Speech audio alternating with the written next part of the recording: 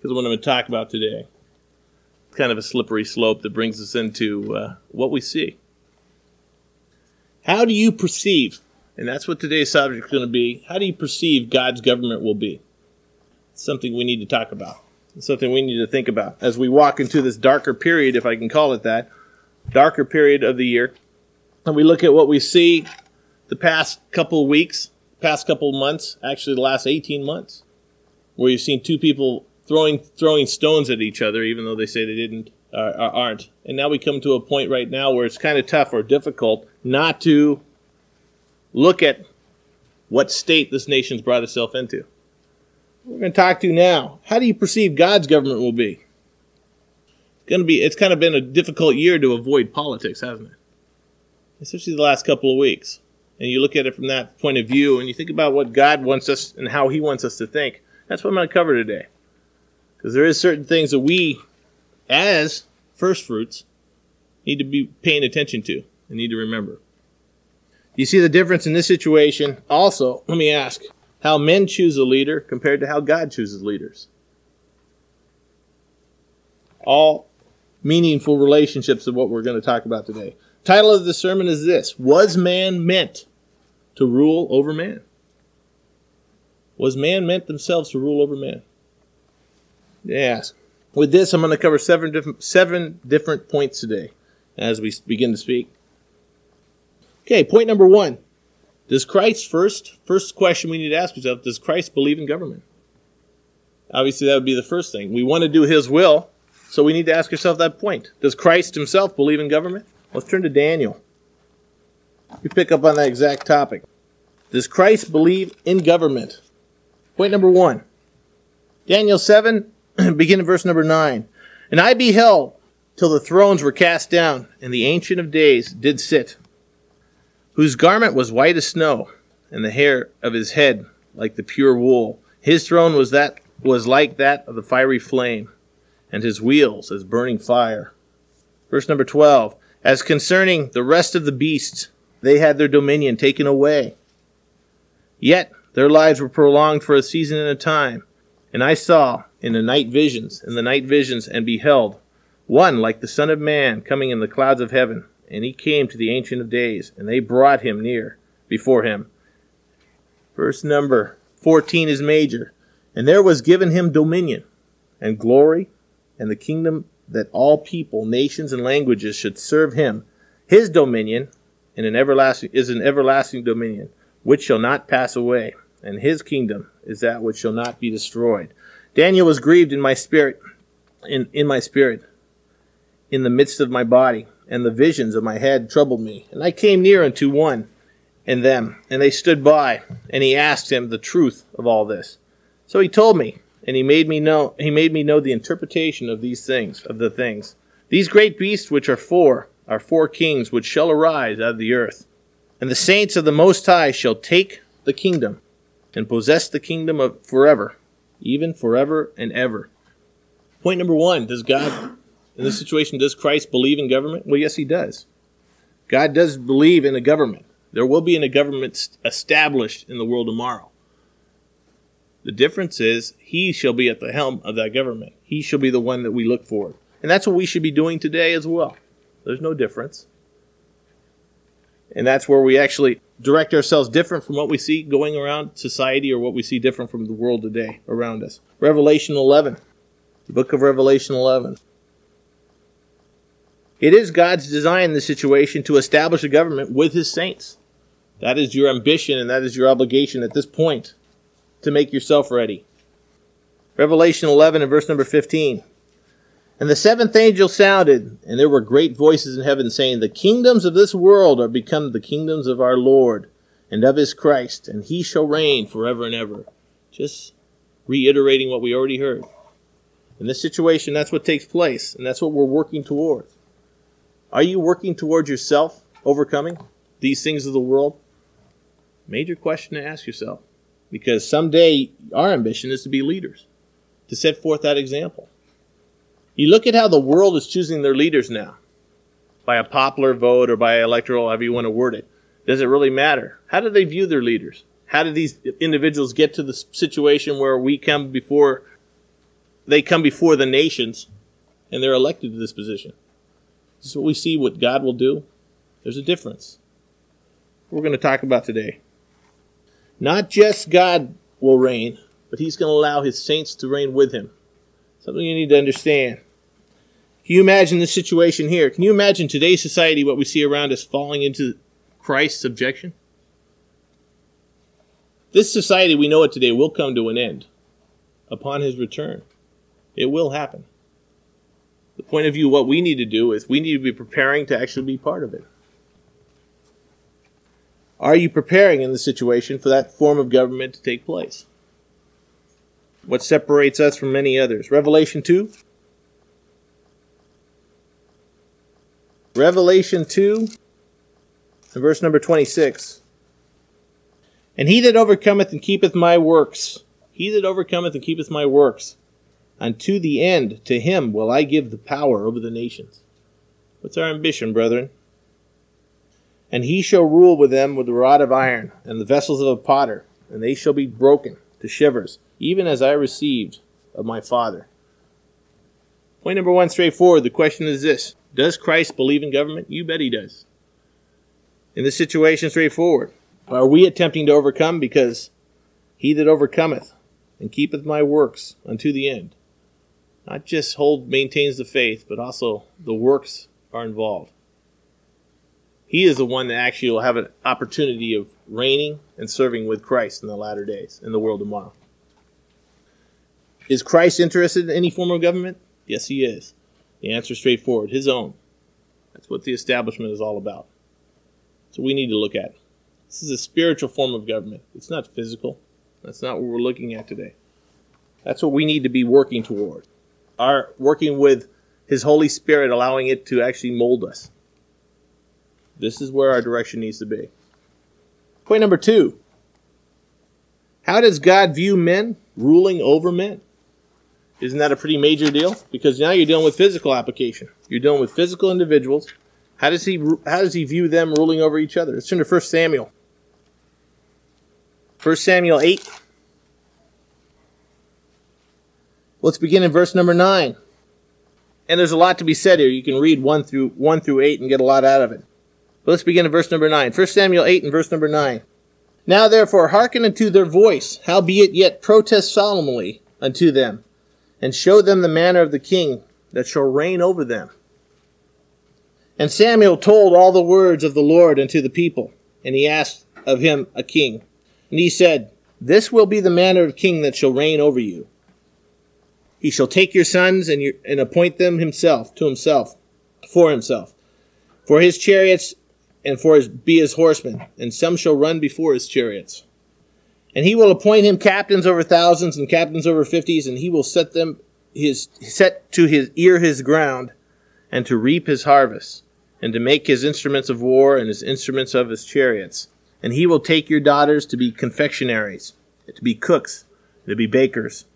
And he will take your fields and your vineyards and your olive yards, even the best of them, and give them to his servants. And he will take 1/10 of your seed, that your vineyards and your vineyards, and give to his officers and to his servants. And he will take your men servants and your maid servants, and your goodliest young men and your asses, and put them to his work. He will take 1/10 of your sheep, and ye shall be his servants. What's the words Christ says to us here? And ye shall cry out in that day because of your king, which ye shall have chosen you, and the Lord will not hear you in that day. What's the viewpoint in the situation? Men ruling over men. What's God's viewpoint of it? Do we see any difference today, brother? Take a look around you. Take a look at, I heard a statistic the other day I couldn't believe.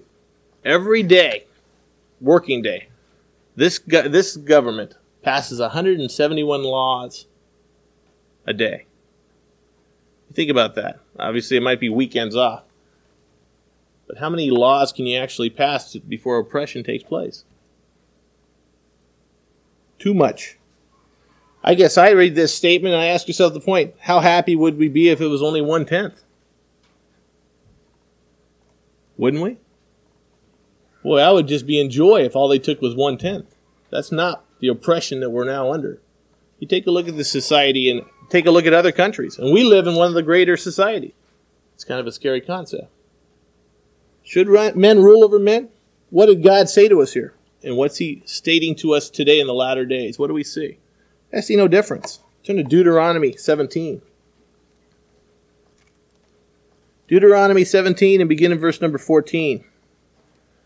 When thou art come unto the land which the Lord thy God giveth thee, and thou shalt prosper, or possess it, and shall dwell therein, and shall say, I will set a king over me, like as all the nations that are about me. Thou shalt in any wise set him king over thee, whom the Lord thy God shall choose. One from among thy brethren shalt thou set king over thee, and thou mayest not set a stranger over thee, which is not thy brother. That's major. This is a criteria which God's given now all of a sudden. He's going to choose what we're to look for. There's a lot to be said here. But he shall not multiply horses to himself. He's not in it for himself, his own greed. Nor cause the people to return to Egypt. He's not tyrannical. To the end that he should multiply horses, forasmuch as the Lord hath said unto you, ye shall henceforth return no more that way. Neither shall he multiply wives to himself. Staying with biblical principle. This is what's required. That his heart turn not away. Neither shall he greatly multiply to himself silver and gold. Now what would happen today? Tell me why in Oregon alone what we see is somebody spent over $1 million to get a seat, a house seat, for the state of Oregon. Think of why would these people do so much to all of a sudden step into a situation of power. What's their goal? What's their ambition? Has history changed? Question we need to ask ourselves. And it shall be, when he sitteth upon his throne of his kingdom, that he shall write him a copy of his law, in that book out of that, which is before the priests the Levites.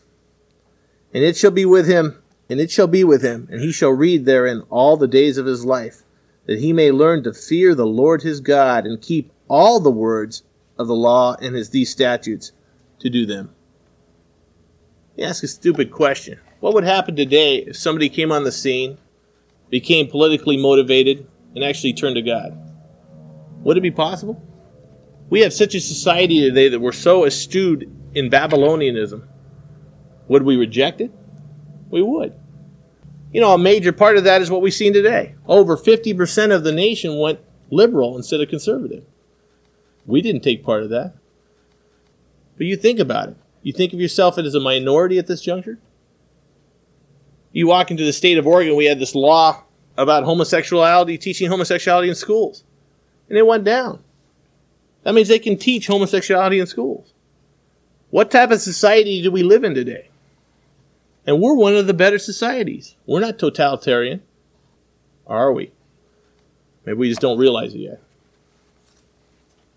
But what type of society would it be if our leaders turned to the Bible for answers? A little different. You think about the world tomorrow. You think about what we're going to be doing.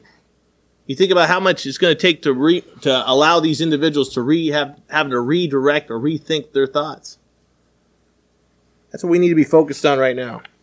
Verse 20, that his heart not be lifted up above his brethren, not seeking power, brethren, but to serve. What is a leader in that situation?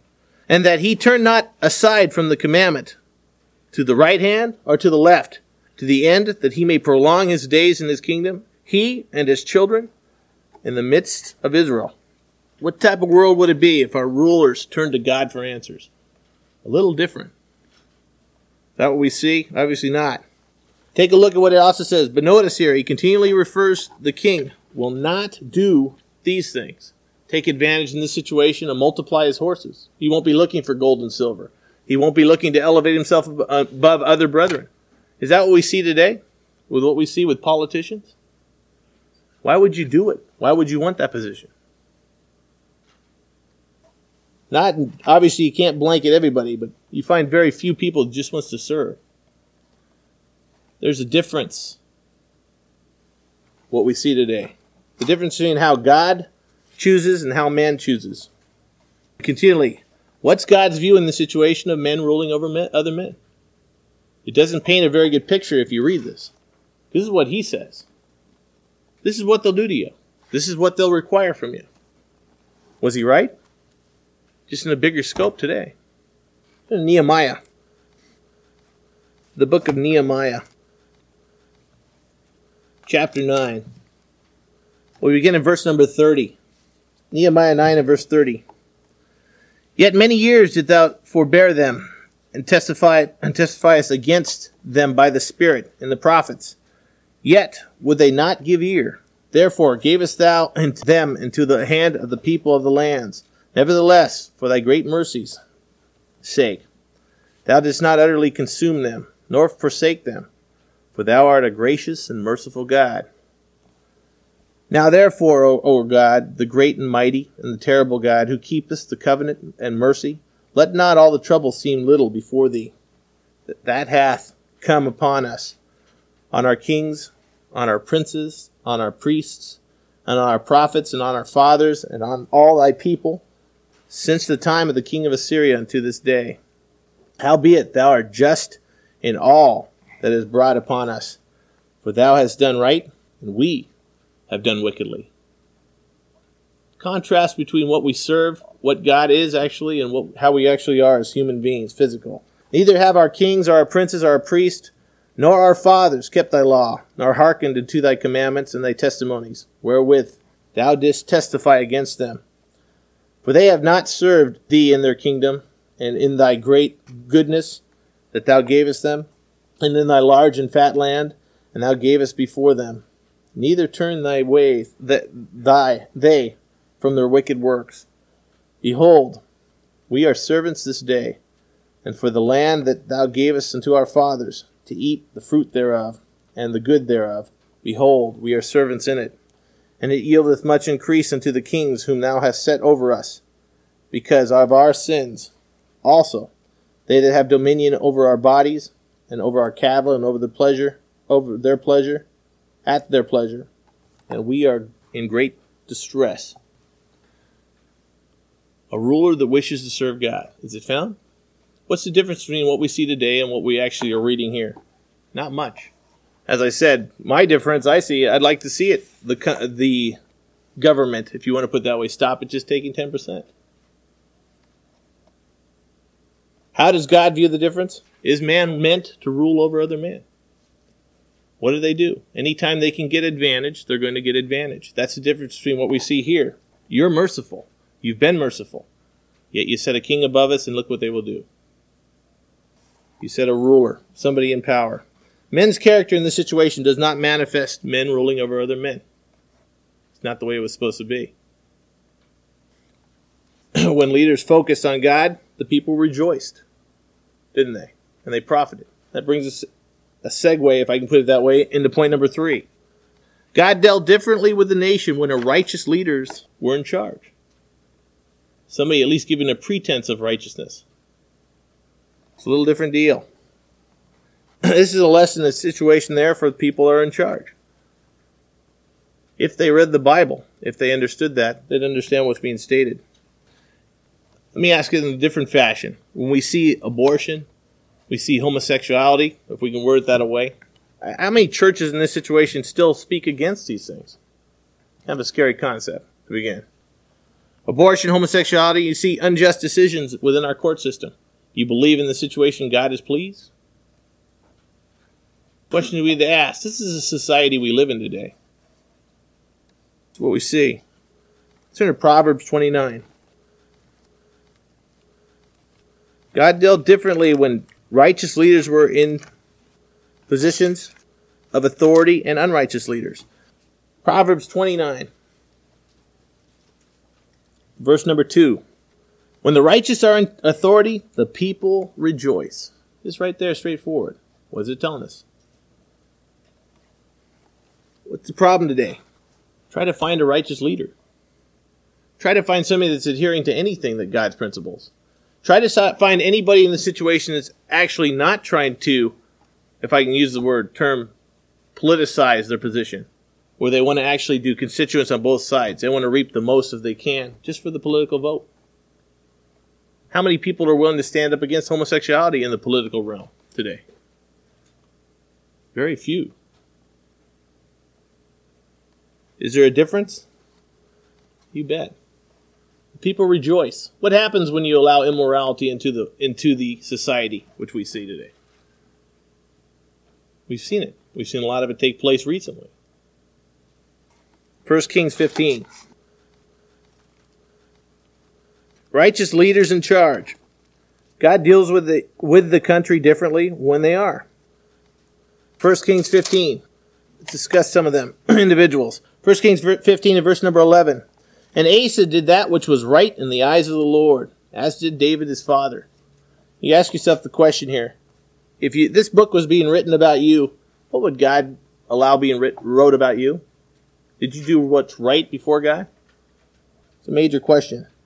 And he took away the Sodomites out of the land, and he removed all the idols that his father had made. What a transition took place during this period of time. Then also Maachah, his mother, even her he removed from being queen because she had made an idol in the grove. And Asa destroyed her idol, and he burnt it by the brook of Kidron.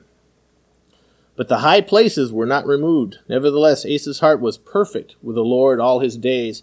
And he brought in things which his father had dedicated, and the things which himself had dedicated into the house of the Lord, silver and gold and vessels. You keep reading. What type of relationship did this king have, and what took place during his reign? Then we need to pay attention to. Think it's any different today? Yeah. I can't help but make the statement here. What would happen today if somebody stood up and said, this is pagan. We can't do it. In today's society, in the political realm, would that destroy their future? You bet it would. You think about the difference, and that's really what I'm conversing with today. The difference is how we need to think and how the society around us thinks. That's what we're covering. Was man meant to be ahead of other men? That's not what was set up. God spoke to the prophets, and the prophets told them what to do. What happens when they rebel? This is what's going to take place. This is what you're going to dig for yourself, and don't come to me when you have a problem with it. 1 Kings 22. Obviously, I was paraphrasing, but pretty straightforward. 1 Kings 22 and verse number 41. And Jehoshaphat, the son of Asa, began to reign over Judah in the 4th year of Abab, king of Israel. Verse 43. And he walked in all the ways of Asa's father. He turned not aside from it, doing that which was right in the eyes of the Lord. Nevertheless, the high places were not taken away, for the people offered the burnt incense, yet in the high places. Why does it keep bringing this up? What would happen in a situation if a righteous leader just came in and just removed some of the paganism? Are they going to get resistance in today's society? Think about what took place here. Even then, they couldn't get total adherence, or they didn't. He didn't in this situation. Verse 46. And the remnant of the Sodomites which remained in the land of his father, Asa, he took out of the land. Can you imagine if every politician came in and just removed something? How much better of a world it would be? There's 171 laws a day that are being passed. For what? You think it's for the good? I get nervous when I see the underlining tone of what it's all about. Someday, hopefully, we get a chance to see that. Is it possible in this situation just to remove a little bit of sin? Not the time period we live in, brethren. Do we really comprehend in this situation? Do it in a different sense. Do we honestly comprehend how great it'll be when the seventh trumpet sounds and our Lord and Savior comes back, sets his kingdom straight? How much transition we're going to have to do in this world?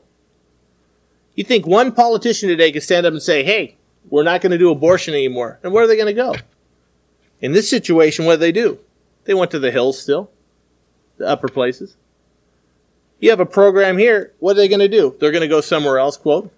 But we don't advocate it. Doesn't it make a difference? How is it going to take? How much is it going to take for us to transition people's thinking in the world tomorrow? That's what we need to be doing today. We need to be transitioned. We don't accept it. We don't believe in it. We don't keep it. We don't condone it. I had this vocal argument with my sister, and my wife probably doesn't want me to bring this up, but we got in a vocal argument, and basically part of it was abortion. I take a strong stance on abortion. Very strong. No. Saw a bumper sticker the other day that we agreed very well with. It said, if it's not murder, it's not a baby, or something of that nature. Something close like that. Oh, if it's not a baby, you're not pregnant. Excuse me. Same thing, right? If it's not a baby, you're not pregnant. That's right. Absolutely right. If you're saying that it's not alive, then you don't have a problem, do you? And we'll see it in about 9 months. But you take a look at the situation, straightforward, how we've allowed ourselves to evolve, if I can use that word, till we actually say, well, I understand, sort of. No, we don't. We don't understand anything.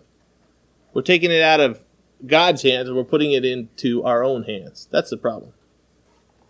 How does our mindset need to be? A little sin removed. Is it possible? Hezekiah set a great example in 2 Kings. 2 Kings 18. 2 Kings 18 and verse number 3. And he did that which was right in the sight of the Lord, according to all that David his father did. He removed the high places, and he brake the images, and cut down the groves, and he brake in pieces the brazen serpent that Moses had made, for unto those days the children of Israel did burn incense to it. And he called it Neshutan. And he trusted in the Lord God of Israel, so that after him was none like him among the kings of Judah, nor any that were before him. And he clave unto the Lord, and he departed not from following him, and he kept his commandments, which the Lord commanded Moses. And the Lord was with him, and he prospered wheresoever he went forth, and he rebelled against the king of Assyria, and served him not. Total viewpoint. Is there a difference in the situation, brother? Review our past presidents and take a look at it. Do you see blessings that were given during certain periods of time, and you see curses that were given? You can. People that tried doing a semblance of what was right before God. I'm not saying they were perfect, but you can sure tell the difference in leadership. It doesn't change from today in the situation. Look at a good statement, I guess, would be this. Compare our founding fathers versus the candidates which are right now fighting it out, saying, you did it. Throw another lawyer on it. Somebody had a good comment the other day. He said there's more lawyers involved than there are ballots currently up for grabs. That's almost an embarrassment where we're at. Have you seen the situation change from our forefathers to who we have to pick from now, today? There is a difference, and that's what this third point's all about. There is a difference between what God looks at and what man looks at. How do we sit with that?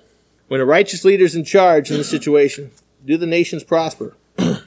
What happens when the opposite is in motion? Point number 4. What happens when an unrighteous leader is in power? Proverbs 28.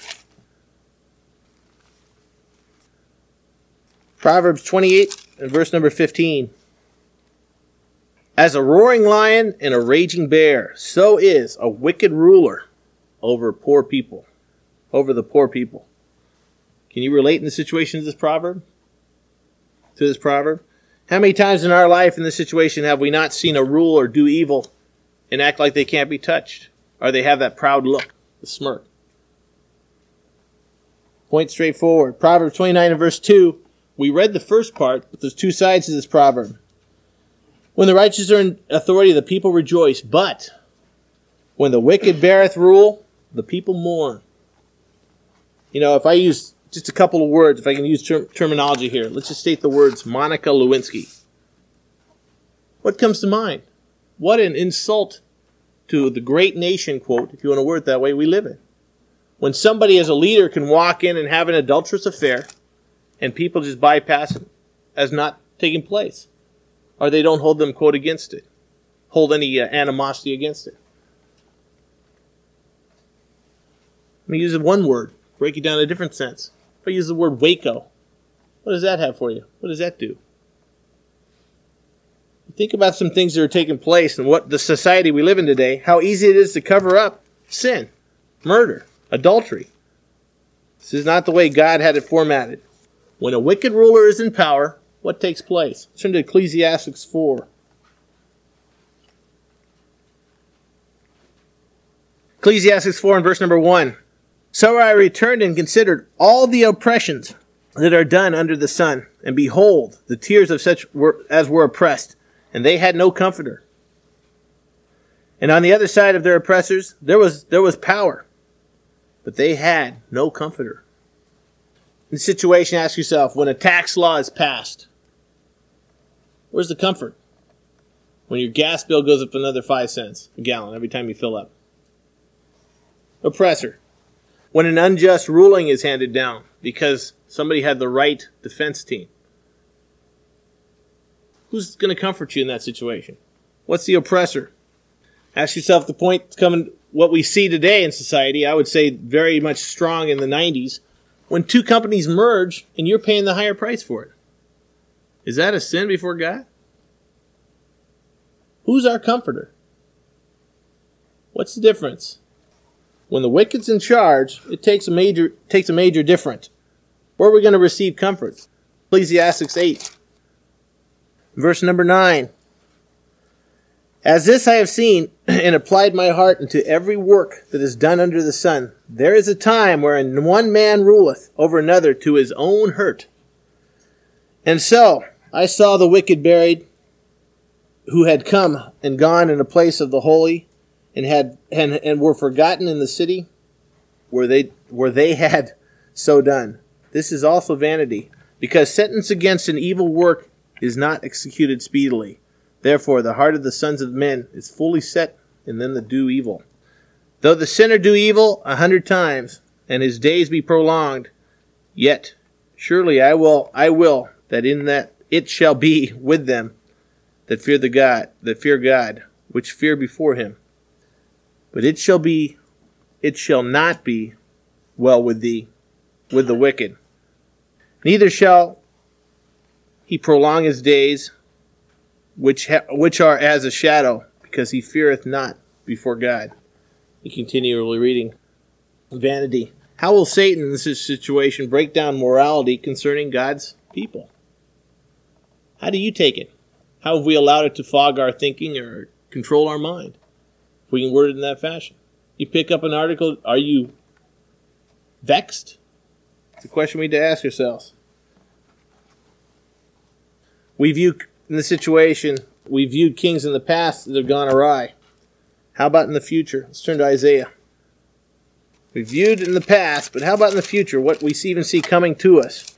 Isaiah 14. Isaiah 14 and verse number 4.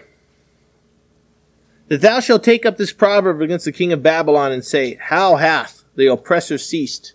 The golden city ceased. Verse number 5, chapter 14. And the Lord hath broken the staff of the wicked and the scepter of the rulers. And he who smote the people in wrath with a continual stroke, he that ruled the nations in anger, is persecuted, and none hindereth. Verse number 12. How art thou fallen from heaven, O Lucifer, son of the morning? How art thou cast down to the ground, which did weaken the nations? For thou hast said in thine heart, I will ascend into heaven, and I will exalt my throne above the stars of God, above his angels. And I will sit also upon the mount of the congregation in the sides of the north. And I will ascend above the heights of the clouds, and I will be like the Most High. Yet thou shalt be brought down to hell, to the sides of the pit. Ask yourself the question here. Think about the time when Babylon will fall. Think about what's going to take place here when what we see today and where they draw their power from will come to an end. When all this will take shape the way it should take shape. I did this sermon today for timeliness. What do we live in? What type of society do we live in today? And you have two individuals now that are claiming right to something for what? Is it respectful? Are they doing it in the right fashion? We don't know the outcome. We might not know it for months.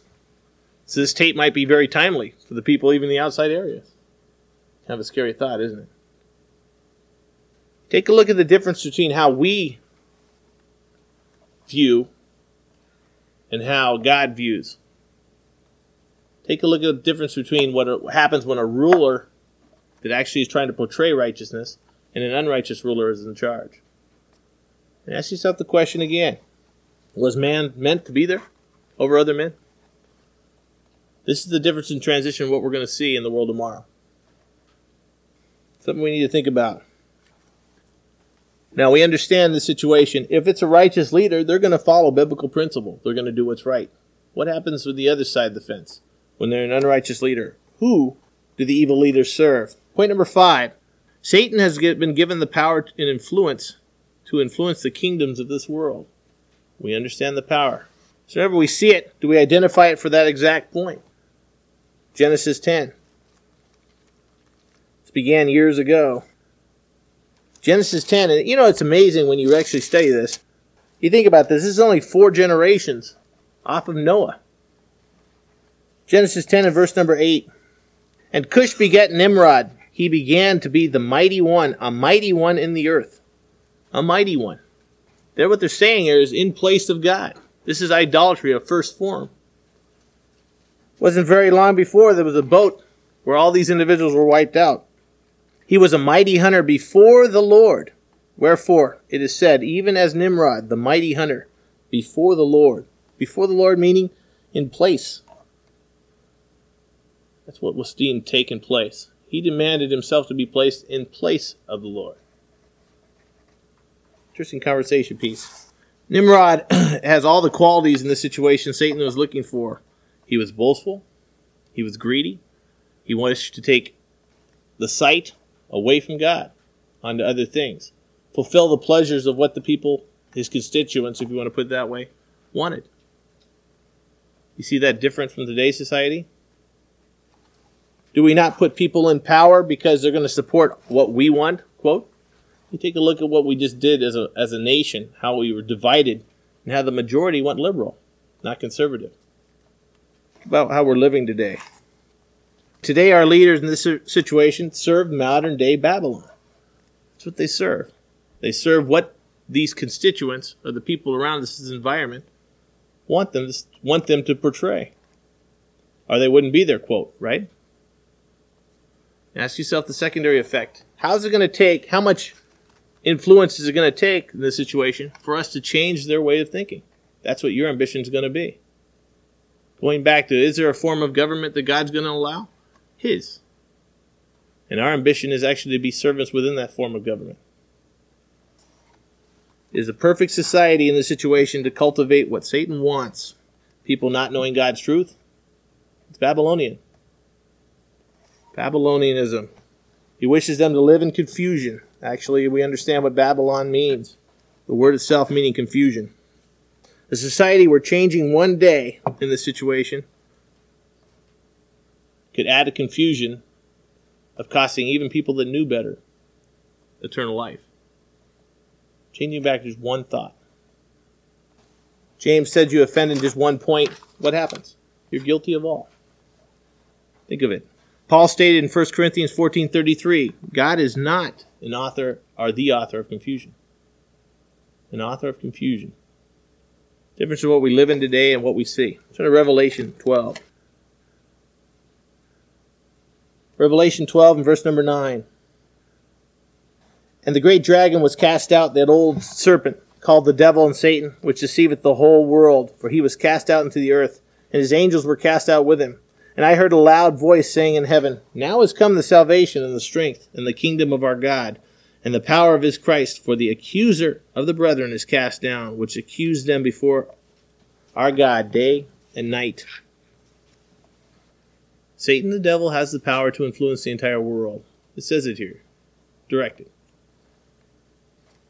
We understand what society we live in today. Revelation 18. Where do they draw their power from? Several verses we can come to. Where do they draw their power? Revelation 18 and verse number 2. And he cried mightily with a strong voice, saying, Babylon the great is fallen, and has become the habitation of devils, and the hold of every foul spirit, and a cage, and every unclean and hateful bird. For all nations have drunk of the wine of the wrath of fornication, and the kings of the earth have committed fornication with her. And the merchants of the earth are waxed rich through the abundance of her delicacies. And I heard another voice from heaven saying, Come out of her, my people, that ye may not be partakers of her sins, and that ye shall receive not of her plagues. And her sins have reached unto heaven, and God hath remembered her iniquities. A land full of confusion today is what we live in. We need to recognize it. We need to understand it. Ask yourself in this situation, if a righteous leader came on the scene today and tried to change any of it, what would take place? Our mindset and our concepts need to be a little different from what we see in today's society. And that's what it's all about. Revelation 20 and verse 2. Where they draw their power. Revelation 20 verse 2, and he laid hold on that dragon, the old serpent, which is the devil and Satan, and he bound him 1,000 years, and he cast him into the bottomless pit, and he shut him up, and he set a seal upon him, that he should deceive the nations no more, till the 1,000 years shall be fulfilled. And after that he be loosed a little season. Can you imagine a situation where this evil will not be able to draw its power? You won't be under the influence of Satan the devil. What a transition. What do we need to be looking for? It's not going to come in the physical for us, brethren. It's going to come in the spiritual. We need to spiritually gear ourselves forward what we see today and what we're actually looking at. Our ambition is to do what is right so we can be found worthy to actually, when Christ returns, we can be part of that kingdom he assembles. That's what this is all about. Straightforward. Galatians 1. At the feast, we made the statements, we go into a darker period. We are in a darker period now because we have to wait for God's plan of salvation to start again. But in this situation here, think about how he's going to approach you and attack you. There's more pagan holidays in this next spectrum of a couple days, or a couple months, than we know to do it. Starting from October 31st, if you want to put it that way, or November 1st, however you want to word it. Lots to be said. Lots of influence. Galatians 1 and verse 3. Grace be unto you and the peace from God the Father and from our Lord Jesus Christ, who gave himself for our sins, that he might deliver us from the present evil world, according to the will of God and our Father. That he might deliver us from this evil world we're now a part of. That's what this is all about. Pray about it. In the situation, ask yourself the question, I guess, have you been blessed for keeping God's word? Do you see things that your neighbors don't see? Different society. John 17. John 17. Think about how the transition is going to take place when Christ returns. John 17 and verse number 15. I pray not that thou should take them out of the world, but that thou should keepest them from the evil. From the evil. They are not of the world, even as I am not of the world. Sanctify them through thy truth. Thy word is truth. As thou hast sent me into the world, even so I also sent them into the world. And for their sakes I sanctify myself, that they also might be sanctified through the truth. Neither pray I for these alone, but for them also which shall believe on me through their word. We do fall in there too, brethren. Opportunity knocks. We see in this situation what's around us. We're told not to be part of it. You see the difference between how God elects a leader, what he looks for, and what the society around us does? It's kind of bad when you take a look at the two individuals and you see portrayals of their life. And I'm not trying to pick on them. I mean, anywhere you want. You could do it at the local level, whatever it might be. They're going to try to put the fresh facade forward. But as they do it, it's kind of amazing to me that we can watch the media, which how liberal they can be too, we can watch the media jump all over two individuals and say, well, look, this really isn't true. Is there a choice? Not much. Think about the time when God returns and he will set things straight. It's going to take a lot of changing what we see in the world today. Our premise is to overcome, not to be part of it. Point number 6, we are to adhere to the magistrates and to set examples. We are to adhere to magistrates. Despite our constant thoughts, take a look at that. Romans 13. Think about what Christ told us to do. The situation what Paul states. Romans 13 and verse number 1. Let every soul be subject unto the higher powers, for there is no power but of God, and the powers that be are ordained of God. He's the one that's going to allow these rulers to be placed in place. He's the one that's going to allow these things to take place. For whosoever therefore resists the power, resisteth the ordinance of God, And they that resist shall receive to themselves damnation. For rulers are not a terror to good works, but to evil. Wilt thou then be not afraid of the power? Do that which is good, and thou shalt have praise of the same. For he is a minister of God to thee for good. But if thou do that which is evil, be afraid, for he beareth not the sword in vain. For he is a minister of God, a revenger, to execute wrath upon him that doeth evil. Wherefore ye must needs be subject, not only for wrath, but also for conscience' sake. For this is the cause, pay tribute ye also, in that they are God's ministers, attending continually upon this very thing. Render therefore to all their dues, contribute to whom tribute is due, custom to whom custom, fear to whom fear, honor to whom honor. To be said, we are to adhere. You in the situation are to obey the laws of the land if they're not contradictory to what God has given you. It's not an optional. This is what's written in the Bible. Titus 3. Titus 3 and verse number 1. Put them in mind to be subject to principalities and powers, to obey magistrates, to be ready to every good work, to speak evil of no man, to be no brawlers, but gentle, showing all meekness unto all men. For we ourselves also were sometimes foolish, disobedient, deceived, serving divers lusts and pleasures, living in malice and envy, hateful and hating one another. But after that, the kindness and the love of our God, our Savior, toward men appeared. Ask yourself the situation here. Did not Christ obey? I mean, this is a situation where we need to look at. We're to be examples. We need to be the perfect, in this situation, example to our neighbors. Luke 20. Christ himself made a statement here we need to apply. Luke 20 and verse number 22. Is it lawful for us to give tribute to Caesar or no? But Christ perceived their craftiness and said unto them, Why tempt ye me? Show me a penny, whose image is a subscription hath it. And they answered and said, Caesar's. We understand what took place here. And he said unto them, Render therefore unto Caesar the things which be Caesar's, and unto God the things which be God's. He didn't say, don't render to Caesar. That's not what's being stated here. 1 Peter 2. 1 Peter 2 and begin verse number 13. Submit yourselves to every ordinance of man for the Lord's sake, whether it be to the king as supreme, or unto governors as unto them that are sent by him for the punishment of evildoers, and for the praise of them that do well. For so it is the will of God that with well doing ye may put to silence the ignorance of foolish men. Put to silence the ignorance of foolish men. You live the way you should be living. You set the example before others.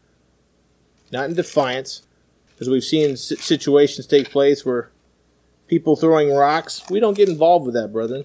We don't get involved with some of the things that we see in the society today, because we understand what God put before us and how we should act before him. Someday we have an opportunity of, hopefully, serving God in the world tomorrow.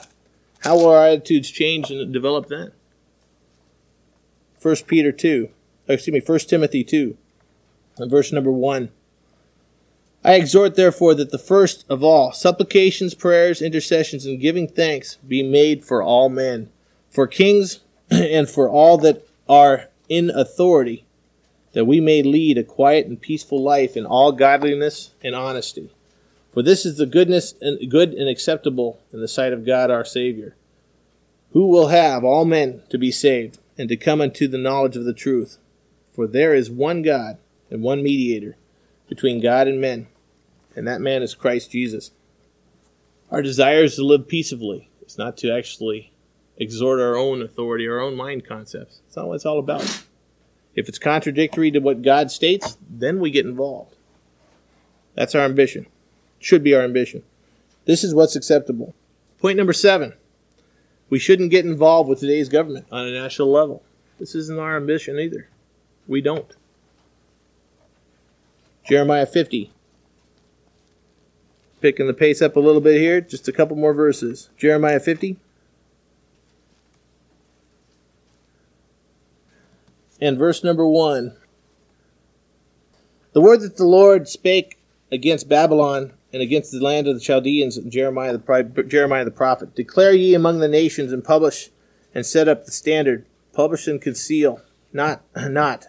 Say, Babylon is taken, Bel is confounded, Medarach is broken in pieces, and her idols are confounded, her images are broken in pieces. For out of the north there cometh a nation against her, which shall make her land desolate, and none shall dwell therein. And they shall remove all that shall depart, both men and beast. In those days and in that time, saith the Lord, the children of Israel shall come, and they shall end the children of Judah together, going and weeping. And they shall go, and they shall seek the Lord their God. And they shall ask the way of the Zion with their faces thitherward, saying, Come and let us join ourselves to the Lord in a perpetual covenant that shall not be forgotten. My people have been lost sheep, their shepherds have caused them to go astray, and they have turned them away on thy mountains. They have gone from mountain to hill, and they have forgotten their resting place.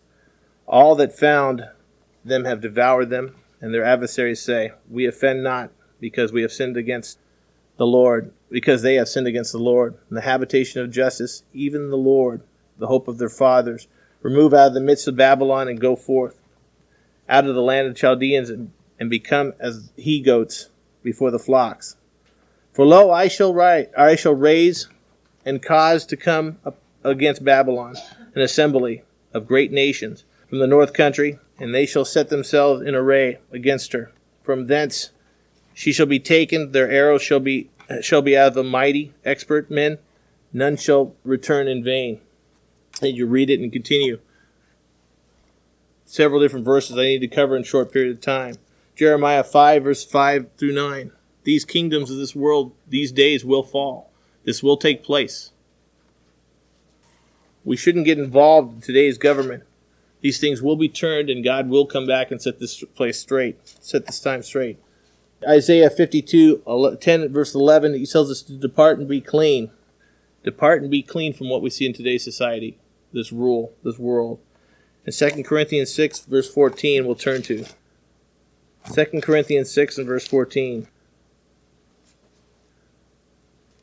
2 Corinthians 6 and verse number 14. Be not unequally yoked together with unbelievers, for that what fellowship hath righteousness with unrighteousness, and what communion hath light with darkness? And what concord hath Christ with Belial? Or what part hath he that believeth with an infidel? And what agreement hath the temple of God with idols? For ye are the temple of the living God. As God has said, I will dwell in them and walk in them, and I will be their God, and they shall be my people. Wherefore come out from among them, and be ye separate, saith the Lord, and touch not the unclean thing, that I will receive you, and will be a father unto you, and ye shall be my sons and daughters, saith the Lord Almighty. Are we not preparing the situation? Are we not in perpetual motion to become the selected leaders of the world tomorrow? Is it not our ambition in this situation to put these things behind us? To understand what this means on a national level is nothing. Our ambition is to actually do a global unification, if we can word it that way, stating God at the helm. Not these physical things.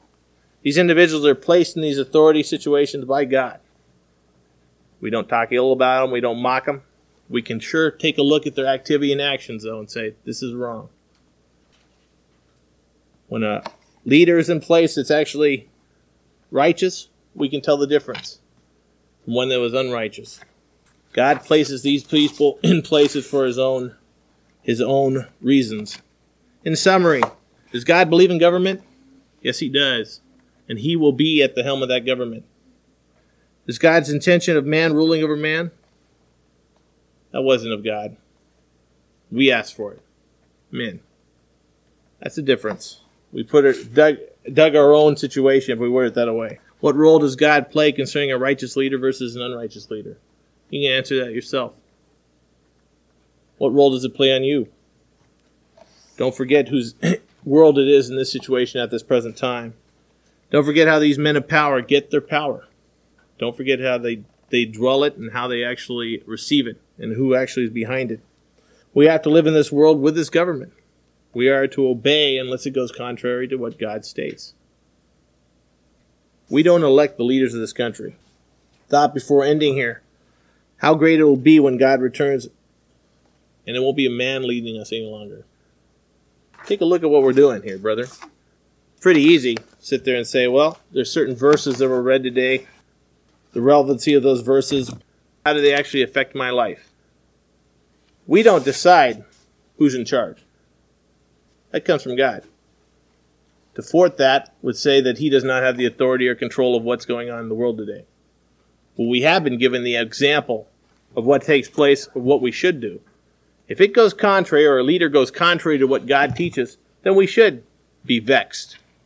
We are in oppression. Where do we get our comfort? That's the point. Today, as we look and see what's taking place in the nation, how much different will it be? And that's really the point today, when God's in charge.